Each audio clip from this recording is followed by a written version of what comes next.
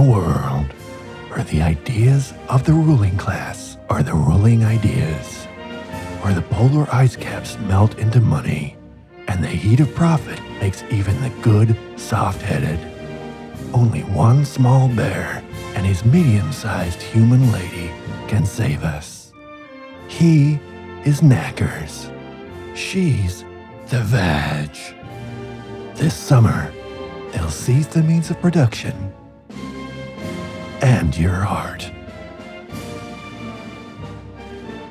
Welcome. This is an attempt to bring you critique of the status quo in the FM breakfast radio style, hence the title, Knackers in the Vag. Now, my name is Helen Razor. It's profoundly irrelevant, particularly in the present. I used to be a woman of modest prominence, but am no longer.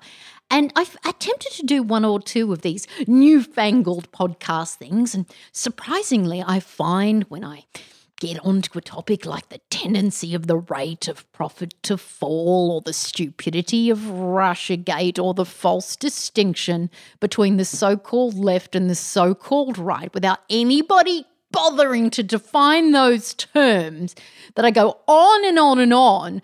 And what I lack is an authoritative male co-host to say, shut up, Helen. So what I've actually got here is a small bear called Knackers. I am the Vag. Refer to me as the Vag from now on, Knackers and the Vag. But happily, after an afternoon of light to moderate drinking, I happen to be joined by my former flatmate and a gentleman known to many Australians, known as Francis Leach, for his excellence in sports broadcasting, his music snobbery, and his ongoing soft leftism that has been pleasuring the nation for many decades. Good afternoon, Francis. Or indeed, good morning, good evening. Time is a relative fiction, really. G'day, Helen, and hello to your furry little friend there as well. Yes, he's Knackers. Knackers in the Vag. Do you not think that Knackers in the Vag is a name that should exist in breakfast FM radio? It is. To me, it sounds like the sort of film that you could have, you could do a film like Turner and Hooch, Knackers in the Vag. I was thinking more sort of FM breakfast radio with a gentleman imparting very unfunny jokes, and then the Vag's job is to go, You'll get a job at Triple M next week with that sort of principle. One can only hope. Let's talk about employment. Do you mind? No, let's go right there. Let's get straight to it. Now, I am what you would call, I guess, a zero-hour contract employee. And you yourself are enjoying a brief sabbatical from the world of wage slavery. That's right. I've entered the new economy for the first time, I think. The new economy, which means underemployment or no employment. That's exactly right. That's the polite term for it, isn't it, the new economy? Because the new economy suggests some sort of bright future, yes, with endless possibilities. But yes, in fact, it means you're unemployed. Yeah, I was, because I make my money doing journalism, a little bit of opinionated analysis about the state of the world or the state of the national economy largely. And you do it very well, can I say? Oh, stop. As an avid reader. Stop you. So I was at actually, you can get this information at it's a matter of record, but you can get this information at the Chifley Institute, and it's not something actually that our Labor Party, once the party of labourers, but alas no more, doesn't really make a huge deal of. So it is now currently 40% of people who must work for an income. Of course, there's people who need to just toddle out to their letterbox and, accept checks. They're the ruling class, of course. They just sort of coast on investment and the labour of others. But the vast majority of us must work for money. And so here's a couple of things. This is from the Australian Bureau of Statistics. The median wage for Australian workers is $662 per week. You can find that on the ABS. That's current 2016 information. Greedy bastards with their $660. And so you might often hear the average wage. So the average is you get the sort of, a total number, and then you divide that by the number of participants in the economy. But in a time of wealth and inequality in particular, the average number is misleading. So to find out what is closer to the typical income, so what you really need to do is look at median figures. I know that's boring. So let's think about that. Like one for all persons over 15 working in Australia, the median income is $662 per week. So that's one little statistic. You can find that on the ABS. What you find from the Chifley Institute is that 40%, and this information is now about 2 years old, what you can find on the Chifley Institute website is that 40% of Australian workers are either in the categories self-employed, casual, or contract labourer. And so that would include people like Uber drivers, people like me, people making it in the access economy with Airbnb or whatever. So, a large number. And that number is even greater for millennial workers. So underemployment is a huge problem of such a size that even our very slow to respond central bank, which is the Reserve Bank of Australia, the RBA, has said, maybe we should factor in underemployment to look at the labour capacity for a nation. The bottom line is people aren't earning, the vast majority of people in Australia aren't earning much, and we're now approaching just sort of immediate post-war levels of home ownership. The numbers of people who rent are now creeping up to about 40%. So there's a great deal of labour insecurity. If you are in a contract position, or if you are in a 0 hours contract position, you're not covered by Fair Work.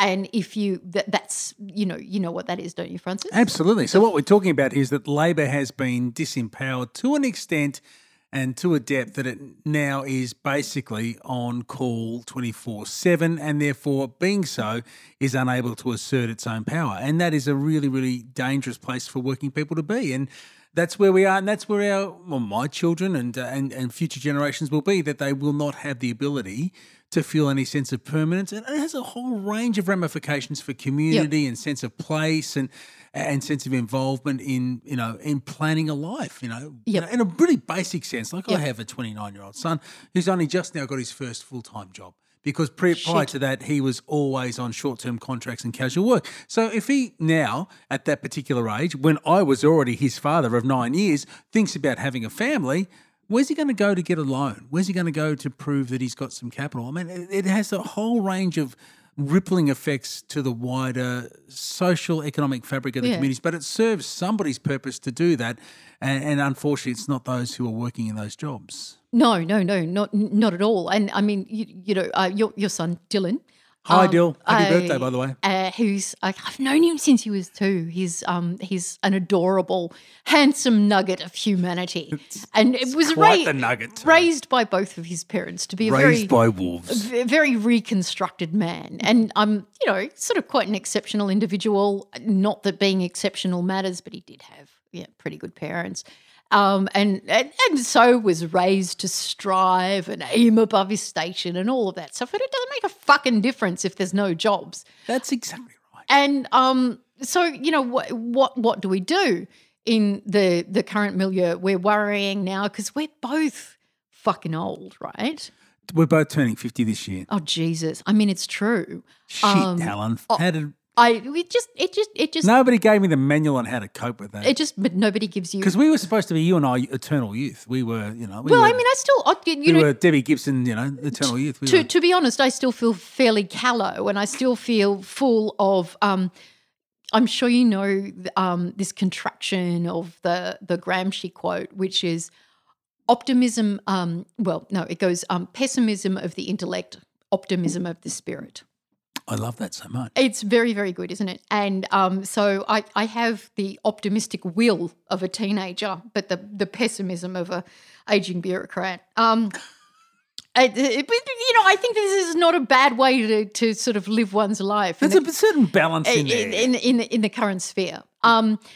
But, should we sort of think about, all of these statistics? It doesn't matter what you read in the newspaper, and what you read in the newspaper or the online news service. The newspaper serves the dickhead that owns the newspaper, so let's cancel that straight. But it also serves people who like to believe that we're still living in a sort of a mid-century period where aspiration is something that can still serve a particular class of people. So there was this period in Australia, particularly in the post-war period, right up until the 1970s, where we did experience great wage growth, where it was very easy. I grew up in a street where people who had migrated, directly from many parts of the world, notably at that point both Vietnam and Southeast Europe and Eastern Europe, could actually come, not have, maybe be able to speak English, perhaps not even that, perhaps not even that fluently at that juncture, but not be able to read it and still get a job and be able to maintain a family on one income. Now, the way that is often remembered is that, the early 1970s is remembered as a time of great liberation for women. And in a cultural sense, it was. But, with my own mother, and you and I come from similar backgrounds in that we were both sort of smart asses from working class families. Nothing's changed. No, nothing has changed. And we were both, I think, probably the first people in our families to go to university. Yep. And so, that was quite odd. And we were both sort of fairly disastrous at university as well. Ran away and joined the circus. Yeah, we did. Neither of us became the lawyers that our parents had hoped to. But, so this was a very, very different time. And sort of going back to the 1970s, I remember when something in the economy must have shifted and my mother was compelled to go to work. Now, when people look back at that period today, they think that women went to work because they were able to. But something in the economy slowly began to shift as what we know as the neoliberal period came into effect. And one income was no longer adequate to serve a family because, the price of housing went up, the price of goods went up, and now it took two incomes and not just one. And so, yes, in one sense, it's great that, people in the sort of so-called left-leaning newspapers were talking about women's liberation and what have you. But, I think it's also valuable to remember this other impetus for women being, say, liberated from the drudgery of housework to the drudgery of the factory. Yeah, well, the particular circumstance you're talking about was also the awakening, particularly in the Middle East, of the oil economy and the oil crisis of the early 1970s, which changed fundamentally the economics and the dynamics of... Let's not forget Nixon's gold shock. That too. So that changed fundamentally the nature of Western economies completely at a time when, there was a polarisation in the world between left and the Communist bloc and the West led by the United States, and those economies were fairly polarised. But that changed, that for the first time challenged the power of Western global capitalism as it was known in the 70s. It was also the end of the Bretton Woods Agreement, which is, where a group of blokes, agreed that in the West, gold would be the backing for all currency. And anyway, but it was the first economic shock post the Depression. World War II had reset the economic boundaries for the West. The rebuilding of Europe had... Well, there would be no USA without World War II. America still makes its money on the manufacture of weapons. And, after Vietnam, all the gold reserves, or much of the gold reserves were depleted. And so then we get, the US currency is the incontrovertible truth. And, before that was gold. Anyway, let's talk about some personal shit, shall we? Let's move from global economic history. Look, we've had a shandy or two. I just thought we were going to go straight into Friedmanite. No, we've had monetarism. We've had Ayn Rand. No, we've had a shandy or two. Okay, so we've had a shandy or two. Okay, reset. And we're talking largely out of our fundaments, with the little bits of ill-remembered history about the end of the Keynesian economic prescriptions. John Maynard Keynes was a great man. Oh, fuck off, Francis. He was a No, he was just somebody who wanted to save capitalism. And you and your soft lefty mates, There we go. Let's get down to it. You don't believe that capitalism has internal contradictions, which means that it's a period of time that will inevitably end. I mean, how many fucking lives does capitalism need to take? You look at conservative estimates like the World Poverty Foundation, right? You look at conservative estimates of annual deaths due to poverty, the product of capitalism. Don't even try to argue with me. Annually, it is like the conservative estimate is 18 million a year. Like any dictator, any economic regime that is not named capitalism that you can think of in the history of meaning has not claimed as many lives as capitalism, which is still currently led by the US hegemon. And we think about this time of overabundance, right? Where, you get fucking molecular chefs talking about how they might be able to 3D print an appetizer for our delectation. And Please do that for me. And I'm there tomorrow. and you're telling me that we can't get clean water, and you're telling me that the Congo, this thing that I am recording this podcast on, yes, contains the mineral tantalum, right? does. Which is from coltan. Where does that come from? Do you know? From the Congo. jungle of the Congo. I'm just saying that. No, Okay, so Congo is mineral rich, right? And they live in shit. Fucking tell me why. No, all I was saying. Because capitalism is a wonderful system that will eventually lift everyone out of poverty. No, we've just been outsourcing the oppressed, outsourcing the working class to the global south. First we had colonization, now we have globalization, and you're still okay. So Knackers is telling me to shut up. Knackers is saying, John Maynard Keynes. I'm not saying that he's not personally responsible for the endless dynamic of capitalism. No, fine, but he did fine. have at his heart the best interests of working class people to try to moderate the effects of capitalism to allow people to ride the waves and the shocks of that particular system. Okay, so and in doing if we're gonna talk about so, Keynes, for generations provided working class people an opportunity to improve the quality of their life. He wasn't necessarily the answer, but he's not the devil either. Come on, Helen. Okay. Give the guy historically Okay. No, a little bit of love. Let's seriously talk about Keynes. Yes, please. Keynes was a scholar who wrote after the time of the Great Depression, which occurred in 1929, not dissimilar to the crisis that unfolded and is still unfolding in everyday lives in 2008, which was a financialization-led recession. You might have found, perhaps you only came into the workforce or are yet to come into the workforce because you're of that particular age since 2008. It was a great fraud of greed. It's just, look, and you also might wonder why the fuck we're talking about economics and how on earth it affects you. Well, it does affect you. Nothing else matters. In that, a good deal of other things matter. And you'll find, I don't know, I should divulge this now. I'm quite fond of this guy called Karl Marx, right? Oh, really?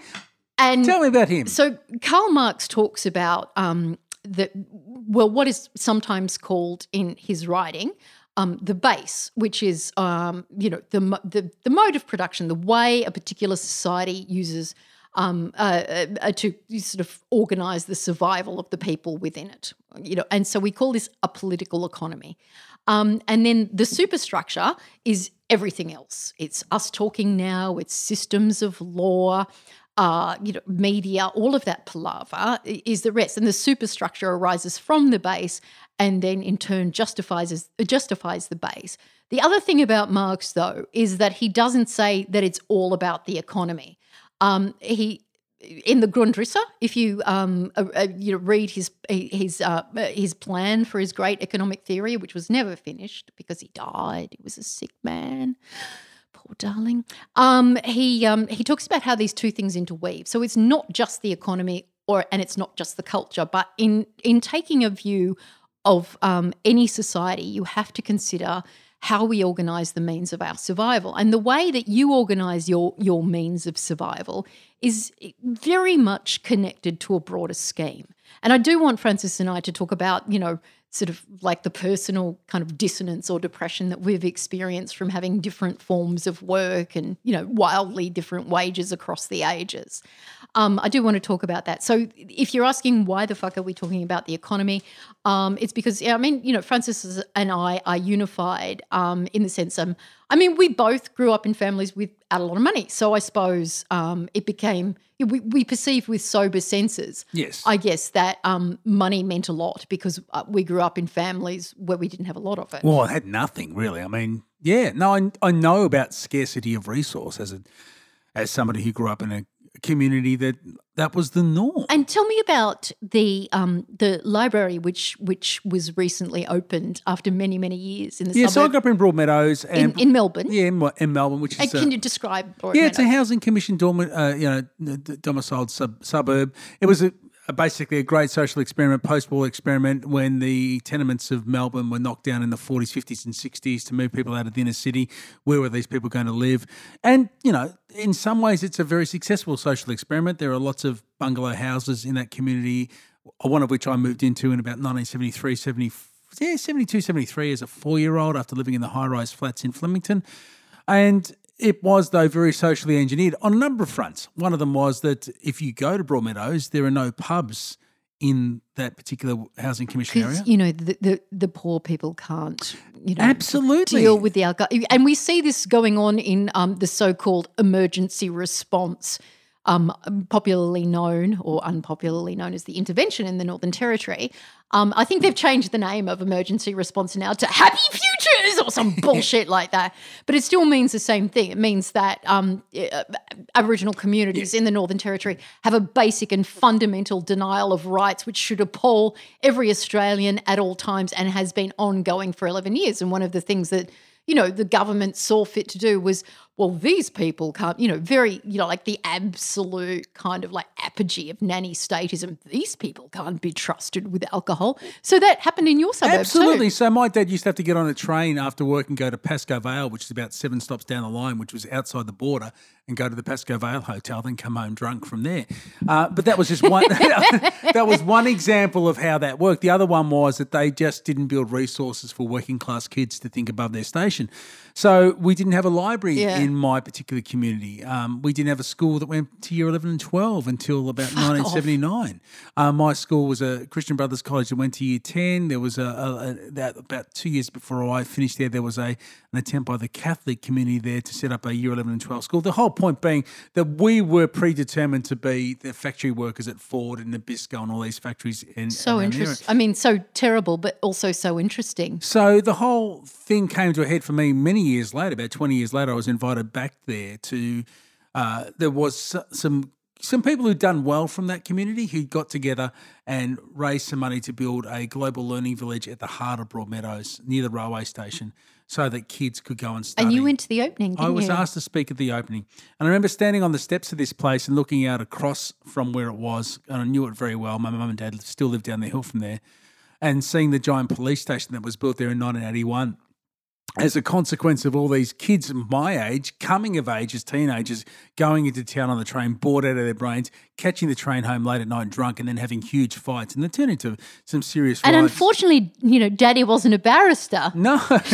And there was some serious social unrest there. It was the early 80s. Australia was full of... Can I just say, though, I really want you to continue with this story, but, this idea that whatever group has been corralled, whether, it's down to the colour of their skin, down to their economic status, or, down to their ethnicity, et cetera, kids with a lack of shit to do and a justifiable fear of their future or a sense of nihilism can be fucked in any class. And nothing, I just want to say, scares me more than teenagers with money on a rampage because they can cause trouble they know they can get out of. That's all I wanted to say. I'm sorry, go on. That's a very good point. So the police station's built, and next to it, what do you build when you build a big cop shop to try to process all the kids? You build a courthouse because, after they've been charged, you've got to go somewhere. So the cop shop's there, the courthouse, big imposing buildings next door, and then across the road from that, I'm looking out going, oh, there's the Centrelink. Because once you've been to the cop shop and you've gone through the court system, you're not getting a job anywhere. You're basically fucked. You got to go spend the rest of your time on the social, as they'd say in the UK. And I'm standing on the steps of this library thinking, well, if they'd built this place first, they'd have a whole less need for these other joints. And I thought, well, why didn't they build it?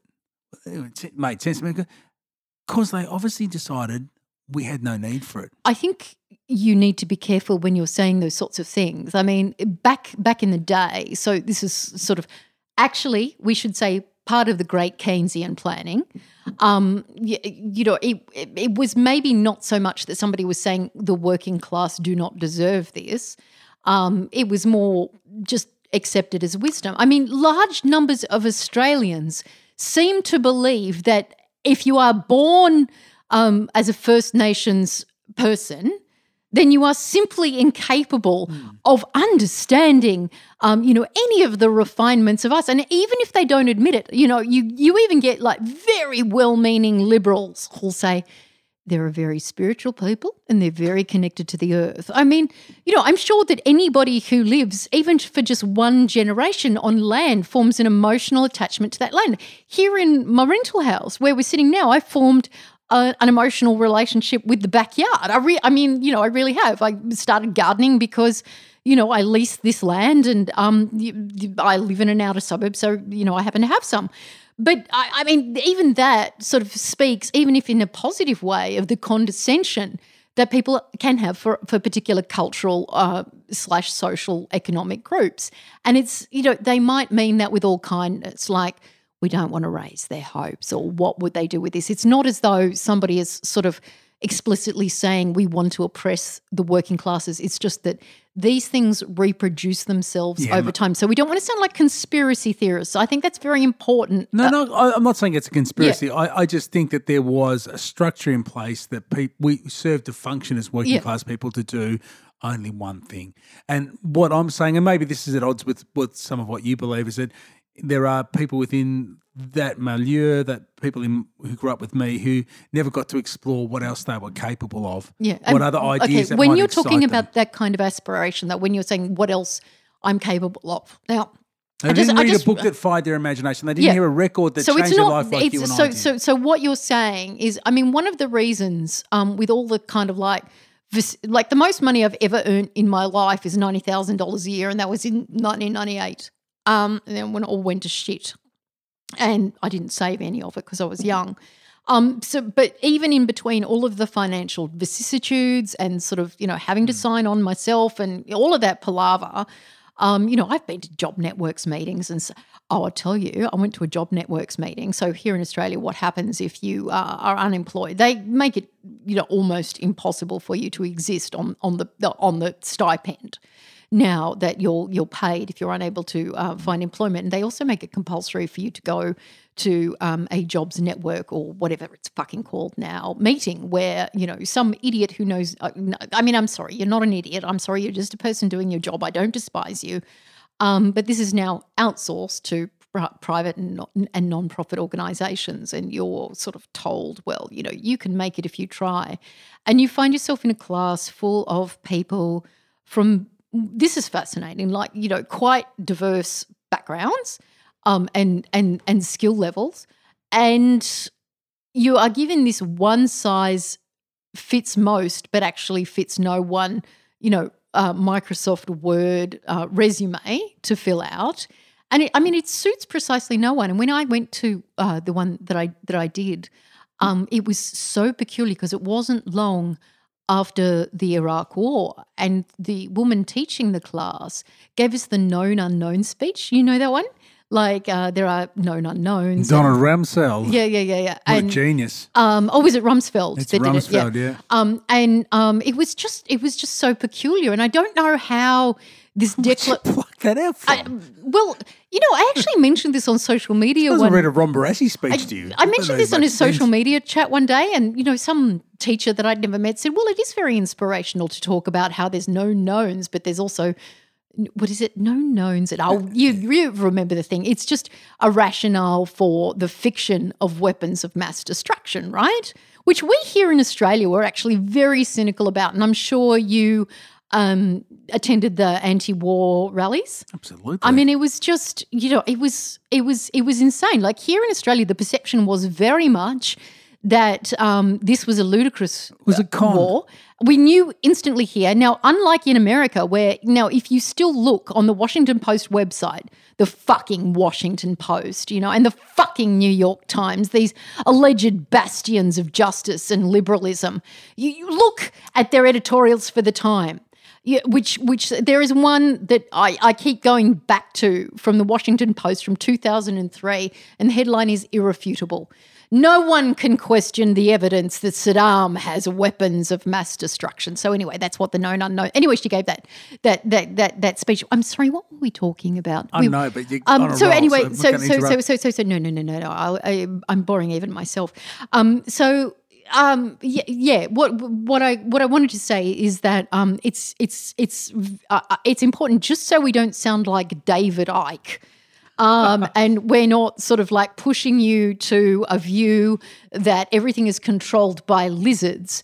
There is no single person in possession of this information. There is no person shifting the gears. No. There are very few people fully conscious of how social classes reproduce themselves and how, people end up for decades and decades, living on the insanity of Centrelink benefits and stuff. But, yeah, sorry? But groups have the ability to identify self-interest and act accordingly. So, at that particular time, say, for instance, for the Not all groups. I mean, how do you know what your self-interest is if you don't identify yourself within a bigger political mix, though, which is what my sense of enthusiasm is for in the present, because I see so many young people saying there's something bigger. It's not necessarily a conspiracy. It's a whole lot of people with certain beliefs that have been beliefs upheld for hundreds of years and certain people behaving in certain ways, and there's a machine, and you can't reason with a machine any more than you can reason with a lump of coal.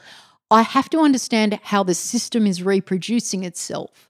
If I'm going to change it, maybe I need to change the system. And I know with your younger girl, woman really now, beautiful Evie, she's starting to have quite like anti-status quo thoughts already and starting to think of the world in a bigger way than just her. So when you say groups are able to identify their self-interest, no, unless you have the leisure and the privilege of being able to think about the world in those complex terms where it's not a conspiracy, it's a structure that has just fallen into place over time that is now not fitting the needs of the people.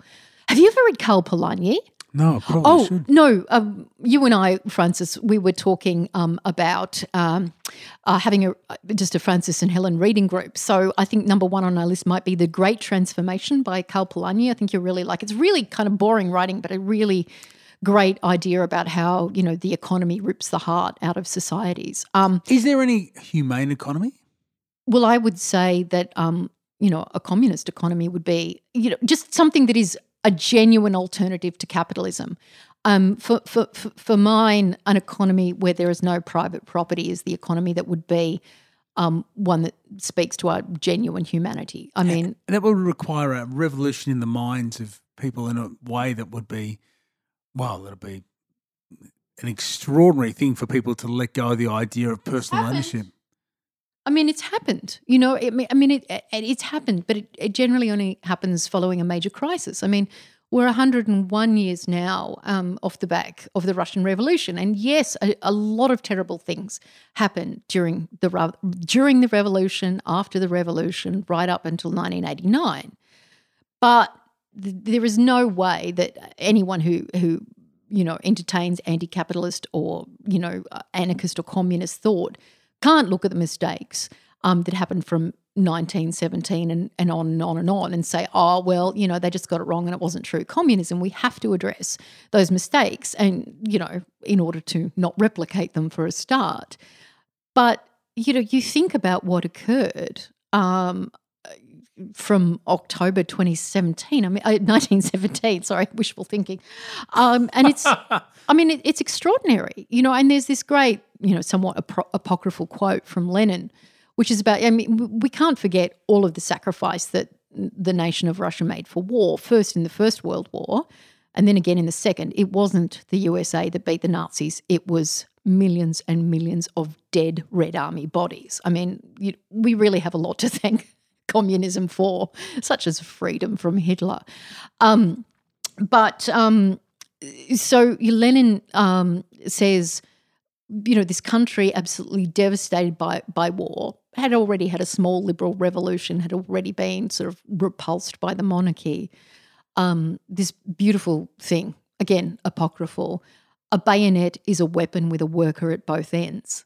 And it's a beautiful sentiment, right? It's just you're both just workers in the service of greater power. The bayonet should be, the bayonet is really the thing that unites you.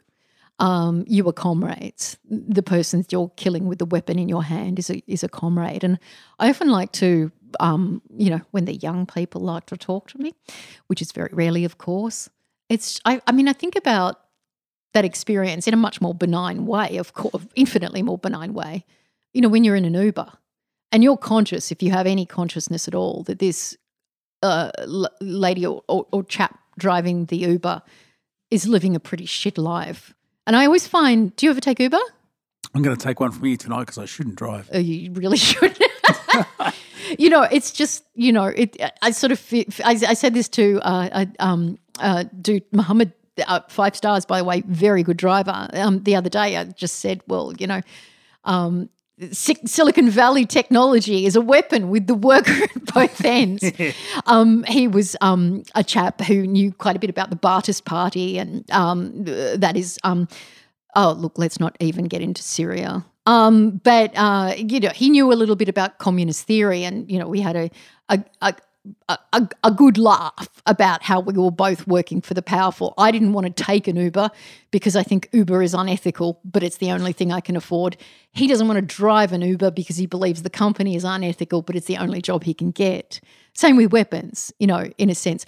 But so it does happen, and it did happen in the Russian Revolution, and it was a popular revolution, and people really did want to change. And I mean, again, you think about, the late 1960s when people were really envisioning, like everyday so-called middle-class Westerners were really envisioning a different way of doing things. And it is only in very recent history that it's become hugely unacceptable to say, I don't think capitalism is working so well. I think we need to maybe start another way of doing things that is more just. Yeah, I think the big question for a lot of people is organising a way of doing things that is more just, that doesn't gravitate towards a tyrannical hierarchy that we've seen replicated over and over again. And you talk about the Russian Revolution and its initial internationalist vision for a workers' revolution of sorts, which united people on the basis of their class, which quickly became, in the Soviet experience,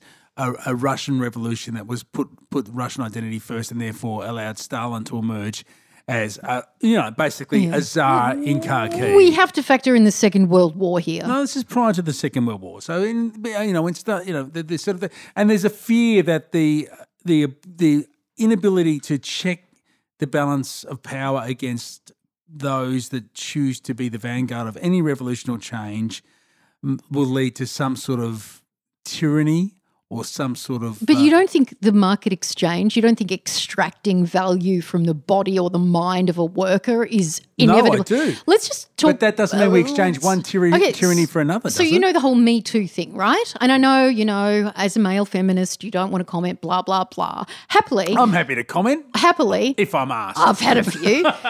Only if I'm asked. Happily. I'm polite. I like to talk. Okay, so we see the Me Too movement emerge in October of last year, and certainly and more power to it. Well, sure, Francis, but the allegations against the swine, the alleged swine that started all of this person, this Hollywood movie mogul who trapped women allegedly in hotel rooms, and basically said, touch my doodle or never work in this town again. I mean, that's, exceptionally exploitative, and it's abusive, it's tyrannical, et cetera, et cetera. Now, it was interesting at the time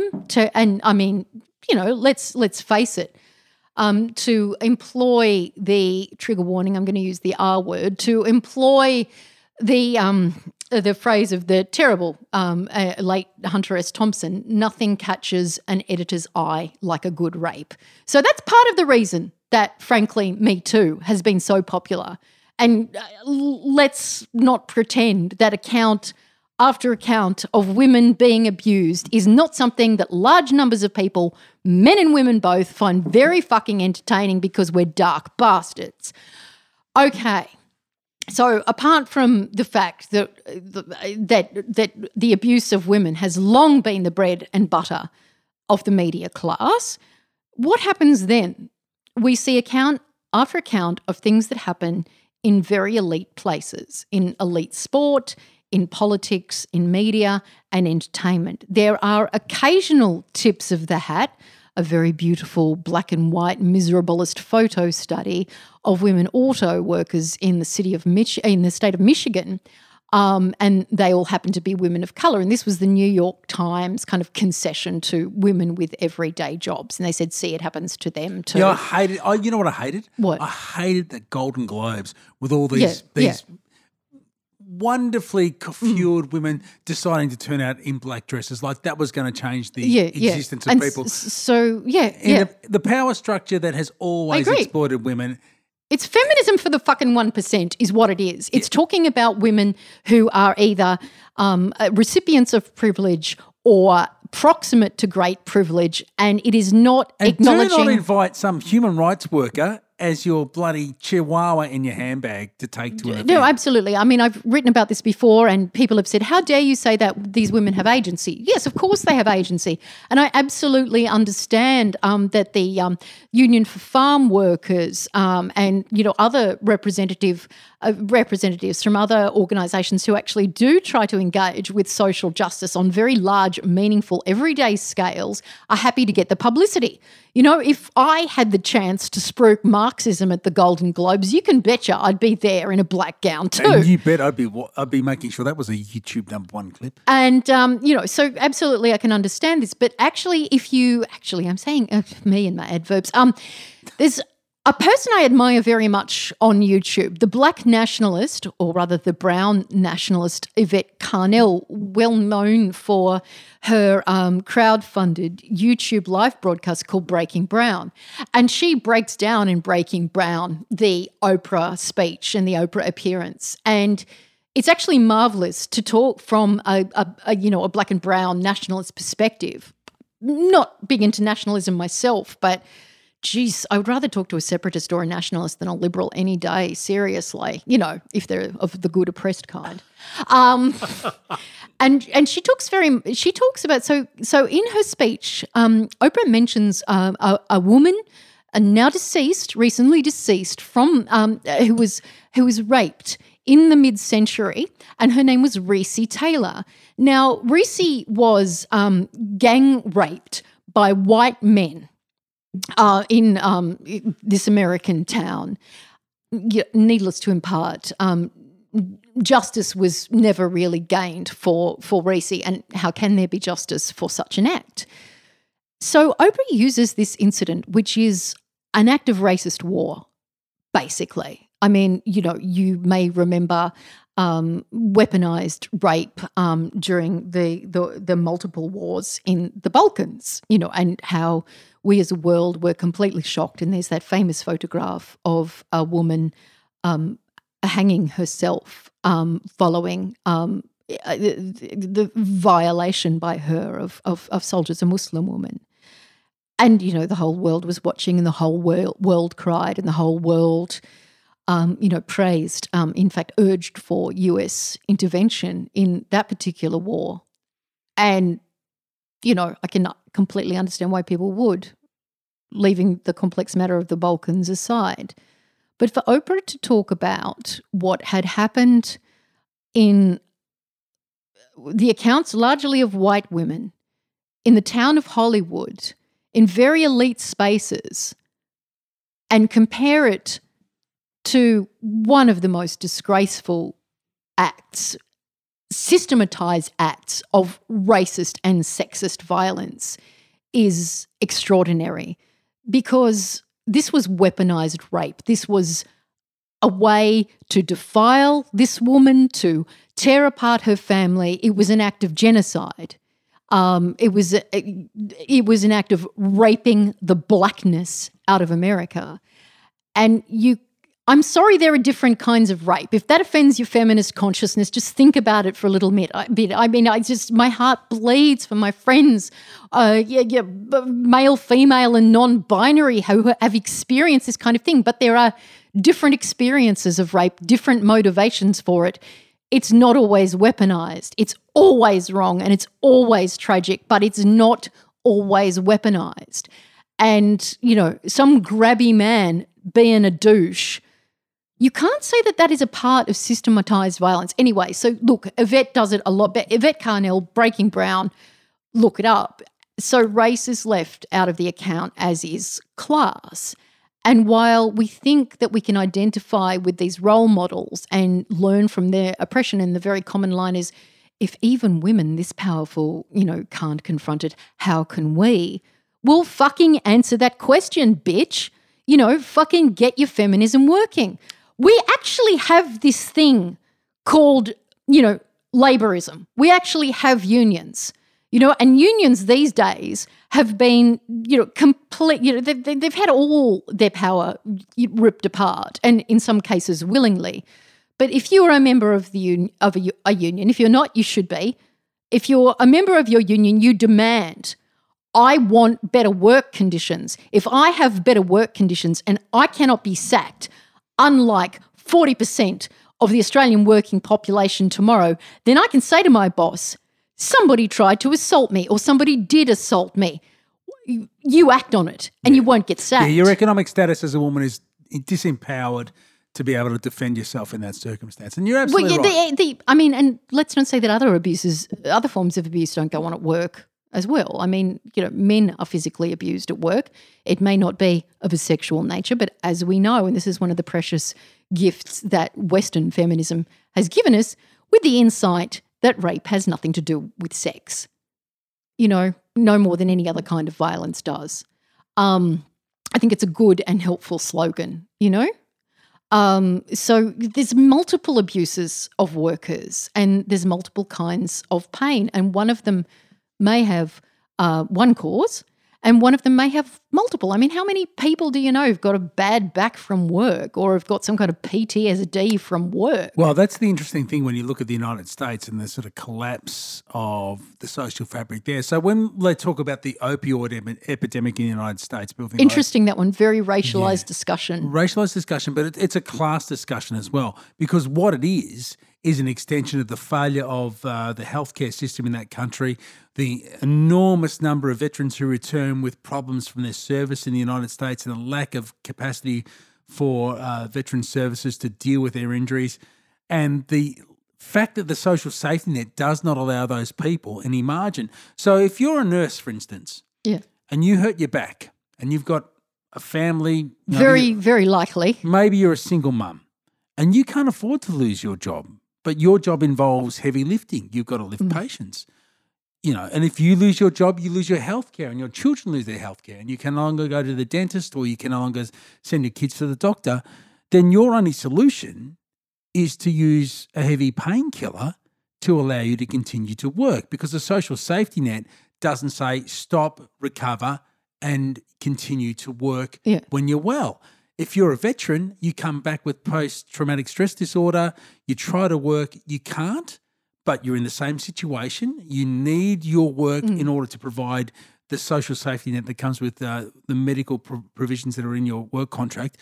You take said opioids in order to continue to function, and they develop this incredible class of people. It cuts across all lines and classes, but predominantly working class people who rely on powerful sedatives in order to survive and eventually become addicted and fall out. So there's this false economy, and a really stark one, where people become victims of their poverty through addiction and then fall out of the wider community. They lose their families, they become destitute, they are no longer participating positively or contributing to their communities, and in some sense they become criminalised because of that. So the United States obviously has an enormous number of people in prison because of their And it was poverty. it was the crime bill of, I believe, 1994, passed by Bill Clinton and absolutely prominently championed by Hillary Clinton, which is part of the reason that some of us did not like our new president. And let's face it, the US hegemon rules the fucking West. So we do have some interest here in Australia about who is president. Not happy with the one that we, currently have. Don't like that at all. But, the crime bill, which by some estimates put 2 million people of colour in prison. It was the 3 strikes and you're out crime bill of the Clinton administration, which made certain offences more offensive, more criminalised than others, one of them being the use of crack, so it's always very interesting, this distinction between opioid abuse and amphetamine abuse. Yeah, it's only become a massive issue since white people have become and it's actually victim of it. and it's something that the Clinton Foundation is. If you go to the cache of Podesta emails on WikiLeaks, I don't give a fuck what you think about WikiLeaks. All of the documents there are verified and verifiable. They're all real accounts of exchanges that really took place. And if you look at Bill Clinton's speech from, I think it's 2015, while Hillary's on the campaign trail, and the Clintons have long had this interest in opioid addiction, and that is one of the reasons is it's because it's a white people's drug, largely. I mean, those things are changing now with the availability of things like the oxycodone and what have you, which, have you ever had that? No. I have no interest in it at all. Yeah. I've never been up much. I prefer the go fast drugs myself. I mean, don't you? Well, in the past, maybe. Oh, fuck off. Oh, in the past, maybe. It's been a while, Helen. Oh, mate, if I lined up a few rails right now, you'd be snorting like a truffle pig. Come on. You're not on the ABC now, baby. Well, try me. I really don't know who to buy. There's that point in life where you realise you don't know anyone to buy drugs from, so you just ask your psychiatrist. I mean, it's like there was a certain point. It was like I was about 37 and I thought, bit of go wouldn't be bad. And I realised I just didn't know where to buy it anymore. I'm sure someone listening to this could probably tell us.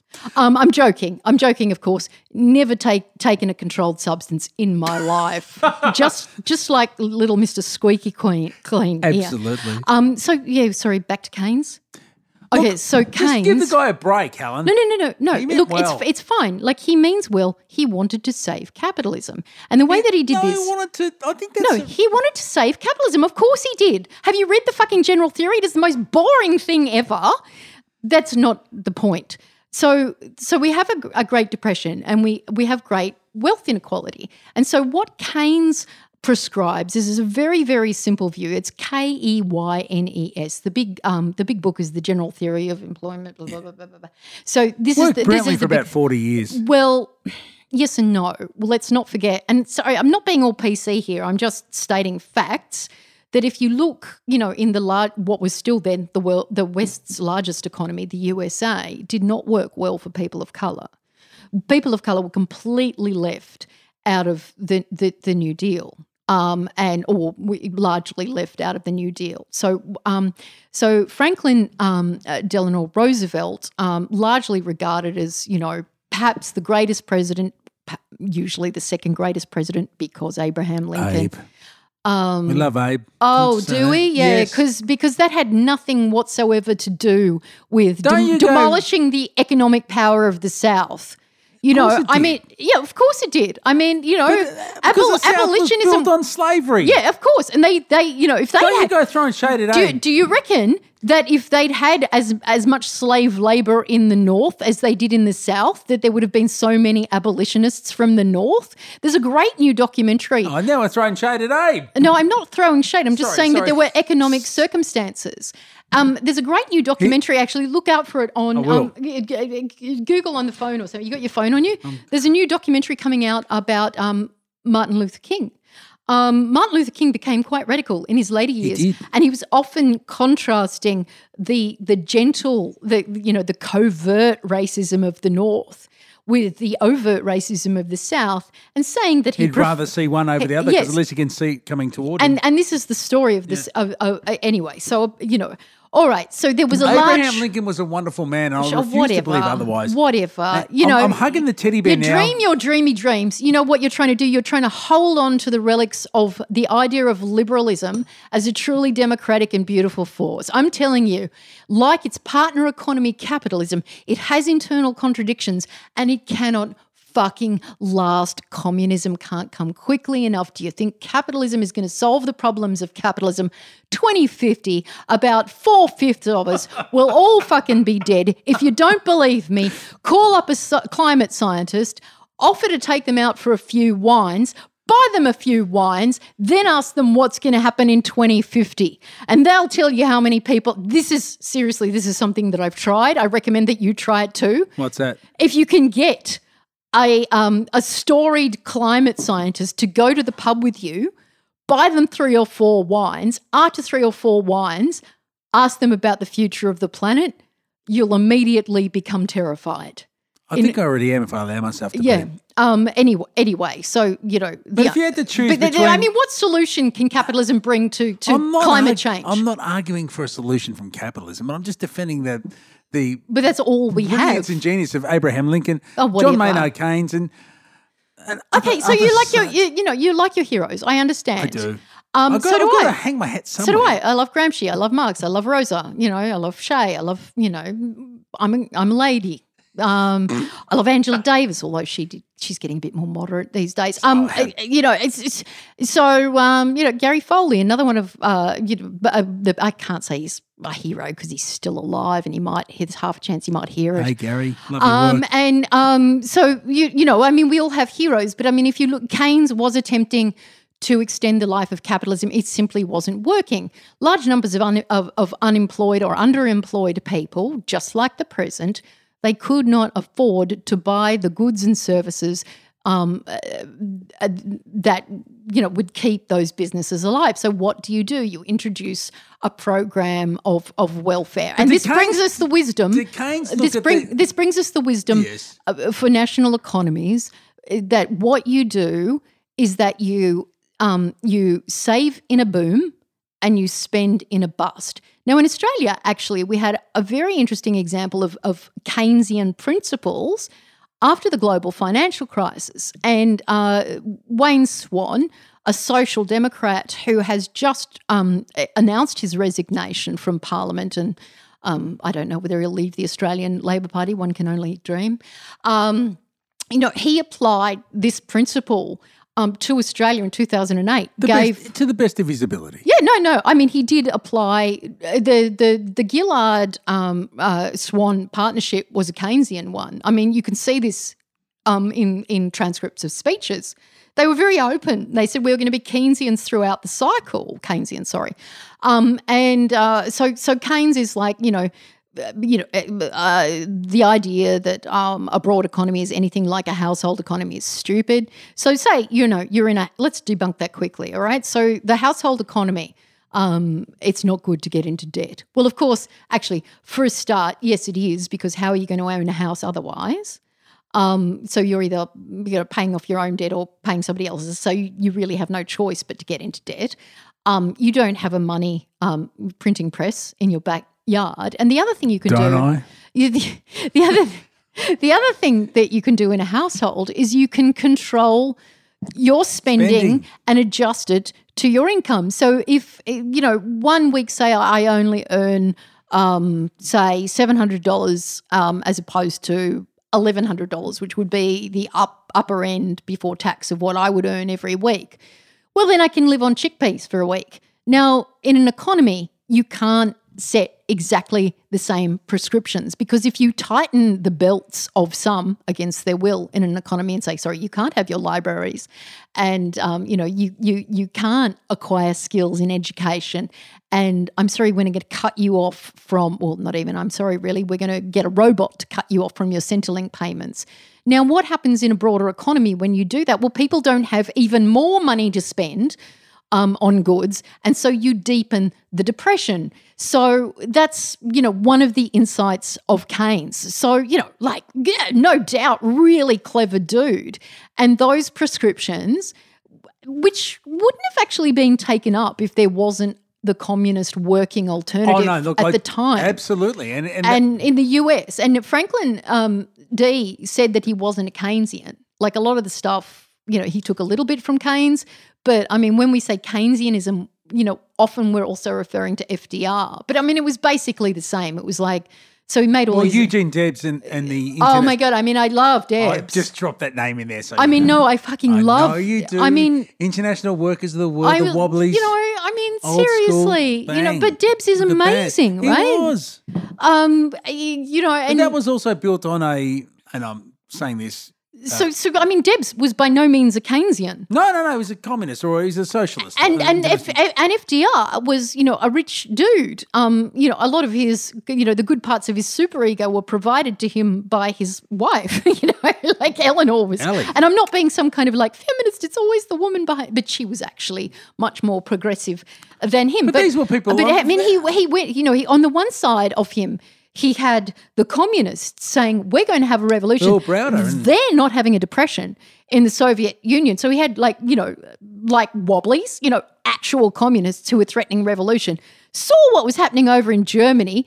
Again, fascism, not a great idea. I think we can safely say that. We can safely say that, but at the same time, Stalinism wasn't great either, was it? So it was. For fuck's sake! No, of course, it was a failed experiment. We keep trying capitalism in its various iterations over and over again.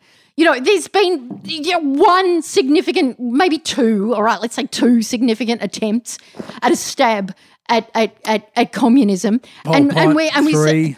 Oh, come on. That was a US-led fucking massacre and you know it. I know the guy was like a loon, but I mean, how can you keep saying that it is only communism that ends in massacres when what was it? I think I can remember. It's 26,171 bombs detonated by Obama in the last year of his presidency. Also under Obama, we see the devastation of a Médecins Sans Frontières hospital in Afghanistan. And I am not by any means saying that Trump is a nice guy, but I mean, come on, please. How can you attribute violent crime to communism only when we see it ongoing in the US? No, I wasn't justifying any of those acts, but I'm just saying that the alternative isn't necessarily one free of similar tyranny. No, absolutely not. And, there's likely no perfect system. But just as you were talking about, the lack of resources and the sort of the covert ideological condescension which results in taking things away from people we don't think that deserve them. No alcohol in Broadmeadows. No alcohol in the Northern Territory. No one ever. For years there was internet censorship in the Northern Territory. And this ridiculous idea that a place where there's absolutely no jobs and you get idiots like Tony Abbott saying that it's a lifestyle decision for people to live in remote communities. I mean, Can we just talk about that for a second? For fuck's sake. I mean, it's a lifestyle decision. Why even talk about Tony Abbott? He's fucking insane. It's not like ultra-right racists. They're fucking beyond my help. You're not, Francis Leach, with your love of Keynes. No, Keynes is fine, right? But what happens? See, capitalism has cycles and it changes its nature.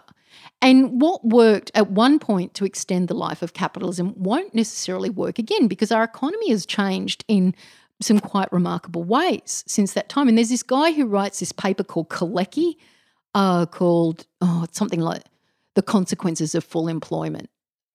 If I ever get around to uploading this and or doing show notes, it's just a 7-page paper written in the late 1940s. And he says, what will happen eventually if you run a full employment economy, and by full employment we mean employment for one person in every household, almost always a man. And if you run a full employment economy, what will eventually happen is that workers get too much power because they know they're always going to get a job and they can make demands of the capitalists to employ them. Heaven forbid. And what will happen is that the profits from those companies will be reduced. And lo and behold, this is what happens. in the early 1970s, where we have the phenomenon of stagflation, where you get, a very stagnant economy accompanied by high levels of unemployment and also high levels of inflation. And that's when you get the reset, which is called neoliberal economics. And the fathers of that are really, it's a reworking of classical liberalism, but it's Hayek, it's von Mises, and it's the other shitter. Can I ask you, given all of that you've said, is there a period of time in the last 100 years where you see that an economy has run or has been tracking towards something that you would consider ideal? No. For goodness sake, no. It's just, I see moments of sort of great hope. Let's start with that. Moments of great hope. Okay, around the time of the Russian Revolution around the world, you see workers organising. And then you see, there's this great quote from the German ideology, which is the ideas of the ruling class are in every epoch the ruling ideas. So you see these countervailing ideologies. So what about the British welfare state after World War II? Attlee got in for a reason, and these are good things, but and they save large numbers of people. But for the reasons I just described, under capitalism, they are only sustainable for a while, because what you end up getting is stagflation. Now, I'm not saying that don't have a welfare state. I live in the real world. I live in a capitalist economy. I want to hold on to the protections, or I want to reclaim the protections, in one sense that we once had. But, you permit workers too much power, workers will seize that power, and workers will make demands of their bosses, and then the bosses will lose profits. It's just going to happen. And in a capitalist economy where you require growth in order to stay in business, well, that growth is impeded by demands of the worker, which is kind of like the argument that the Turnbull government is making now by reviving a now utterly discredited system of techniques that we call neoliberalism by saying, we need to give companies tax breaks because, they'll employ people. Well, bullshit, they'll employ people. What they'll do is they'll use their extra cash to fucking, invest in their own companies and artificially raise their share prices. Share buybacks are completely legal. I don't understand why or how, but they are. Or they'll do like Apple does and just keep a massive cash reserve. And just, smash other people. So, look, this is my view, and I spent last summer reading Capital by Karl Marx, except for Volume 2, which is too fucking boring. It's got all these equations in it. It's not like, the follow-up to 50 Appetite Shades. for Destruction. It is exactly like Use Your Illusion. Yeah, you've got, like, Capital Volume 1 is Appetite for Destruction. It's like fucking all killer, no filler. And then you get Use Your Illusion 1 and 2. And it's like Volumes 2 and 3. It's his November Rain. It's totally that. It's totally that. It's like, it's like, did 50 Cent ever follow up his first album? That would be a similar, yeah. And so, that was great. Remember that moment in time where 50 Cent could have been Kanye? I'm at Stormzy now. I've gone grime. I've discovered Stormzy. I'm South London. Oh, don't do that. I'm down with grime. I love it. They all love Corbyn, don't they? Yeah, South London. I mean, I just can't help getting a little bit excited about what Corbyn represents, which is a new consciousness. So anyway, so no, but you're talking about things that that governments do, responding to economic conditions. What excites me more is what people do. This is where politics takes place in our everyday lives, in the way we apprehend things, in the way we interact with each other. Everything is political. Don't let anybody tell you. We're very happy to say. We can agree about that. We're very happy to say the personal is political. We rarely ever say that breathing is political. The political is shitting is political. Well, breathing could very well be political. Political. I don't think it's sort of out of bounds to say that the air might not be considered common property in the next 20 to 30 years. It might be privatised. I'm going to have to pay for that as well. But you see the privatisation of water and, all sorts. It's the privatisation of fucking prisons. I'm fucking opposed to the very idea of prison. But it's just, the idea of incarceration, the idea of so-called justice is appalling. But so many things are privatised. So this is what happened. The thing that we call the commons, the thing that we share, the things that we share, the things that we see as property of all the people. Well, that's getting narrower and narrower, isn't it? Unfortunately, true. So we still see the Turnbull government saying, well, if you give benefits to companies, that these will trickle down. Does anyone buy that bullshit anymore? Well, I mean, even when you look at there's any level of evidence on the fact that companies instinctively and intrinsically avoid paying tax at every possible point. Well, I'm sorry, everyone would. I mean, life is a battle under capitalism. Whether you're a merchant, a small-scale merchant, or whether you're a high-stakes financier. How about you pay the tax you already owe us before you ask for a cut, you dickheads? Well, the fact is, by the rule of law, they do not owe tax. So fuck the rule of law. It's just my solution would be, why don't the workers run the company? Why don't the workers own the company? That would be good, wouldn't it? That wouldn't discourage innovation. How would that discourage innovation? Wouldn't everybody work harder if they thought that the dividends that they got as part of their arrangement with the company? If they could believe that the people that were delivering the dividends, and because there will be a hierarchy that decides that. The sort of, and you still can have collective organisations under capitalism. So what about that? What about if somebody who works the line also has, a temporary position on the board, also has some time with management? Because people don't trust there's not a Hugo Chavez or a... What's wrong with Chavez? Oh, okay. Come on, what the fuck's wrong with Chavez? You're telling me, what is wrong with Chavez?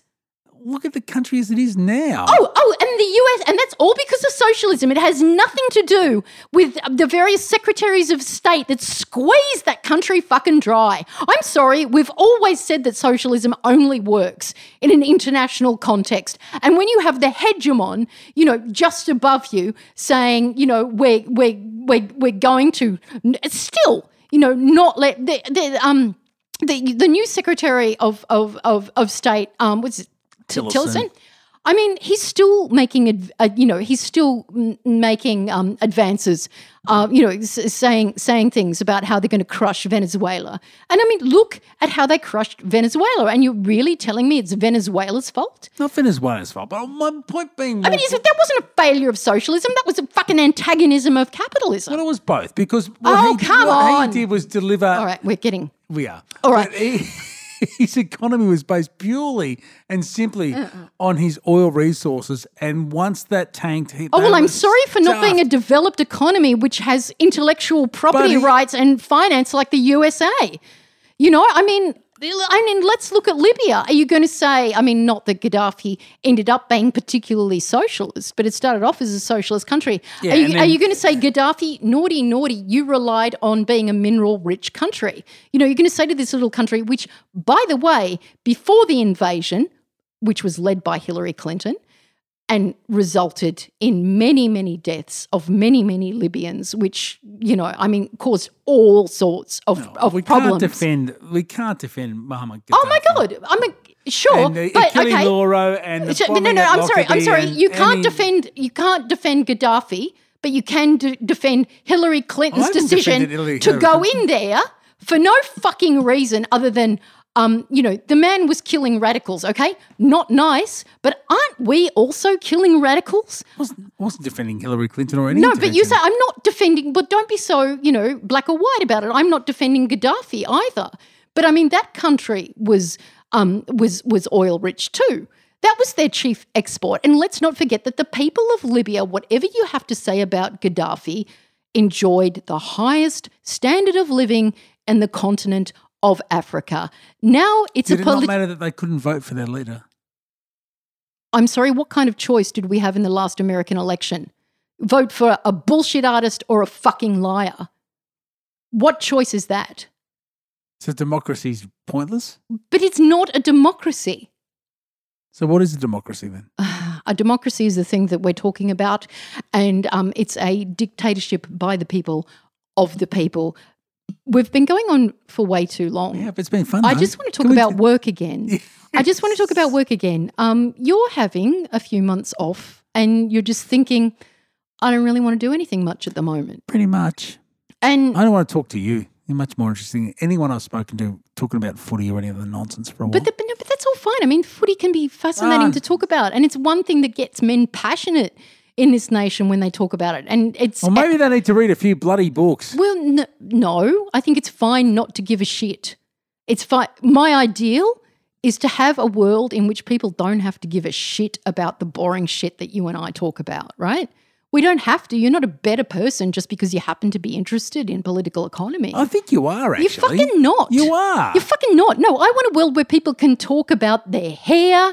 I want a world can where do people both. don't feel pressure. I want a world where people can see a country as opaque or a world as opaque because nothing bad is happening But to how them. about you be both? How about you be... But you can't, don't be a moralizer. Don't be a moralizer. It is not better to be one kind of person than another. Okay, you and I are fucking working class upstarts who have extraordinary smugness and intellectual pride because we were the first people in our families to go to university. Peak smugness. Yeah. Okay. And that's how we define ourselves. And so we've decided that this set of characteristics makes you a better person, makes us a better person. That is entirely due to our vanity. Indeed. Would Okay. having listened to this, if you've come this far, would anyone love to have a dinner party with Helen and I? No, shit, we're awful. But sweetie, look, we're It'd be fun. We'd make sure you got a word in. You'd have the- Francis and I used to share a house. It used to sound a lot like this. And pretty much. yeah, he mistakenly thought that I was defending Gaddafi's crime. I mean, who cares if you get to vote, really? Let's even talk about Navalny. Oh, yes. Next time. I mean, let's vote for a Nazi. Awesome, alleged Nazi. In case Navalny is cross with me. So I'm the I don't know, defender just of so, weak you know- neoliberalism. Well, I think you need a little work, and I think I'm not going to start you off with Polanyi, but I think I'm going to start you off with a bit of hard Karl Marx. Hard Karl Marx. I love- Sounds like something on Francis, Pornhub. maybe you'd like to, maybe you'd like hard. Maybe you'd like to come along to Marxism 2018 with me. It's during the Easter long weekend in Melbourne at the Victorian College of the Arts. Who needs a comedy festival? I'll go to that instead. Yeah, all right. I'll be funny. Oh no, I won't. Darling, it's been lovely talking to Helen, you. you I'm know I sorry love I you. fed you so many beers and myself. No, it's been great. And Should I catch an Uber home and just indulge in the shiftless you're just a nadir of the you're you're a consumer on a limited income, so am. you're okay. See this T-shirt I'm wearing? Yep. I betcha it was sewn by a woman who is now dead from the Rana factory collapse. She So can- because it cost me $4 at H&M. So The family can know it looks great on you. That's important. thank you. No disrespect to H&M, just disrespect to capitalism. Don't fucking sue me. Bye. Bye.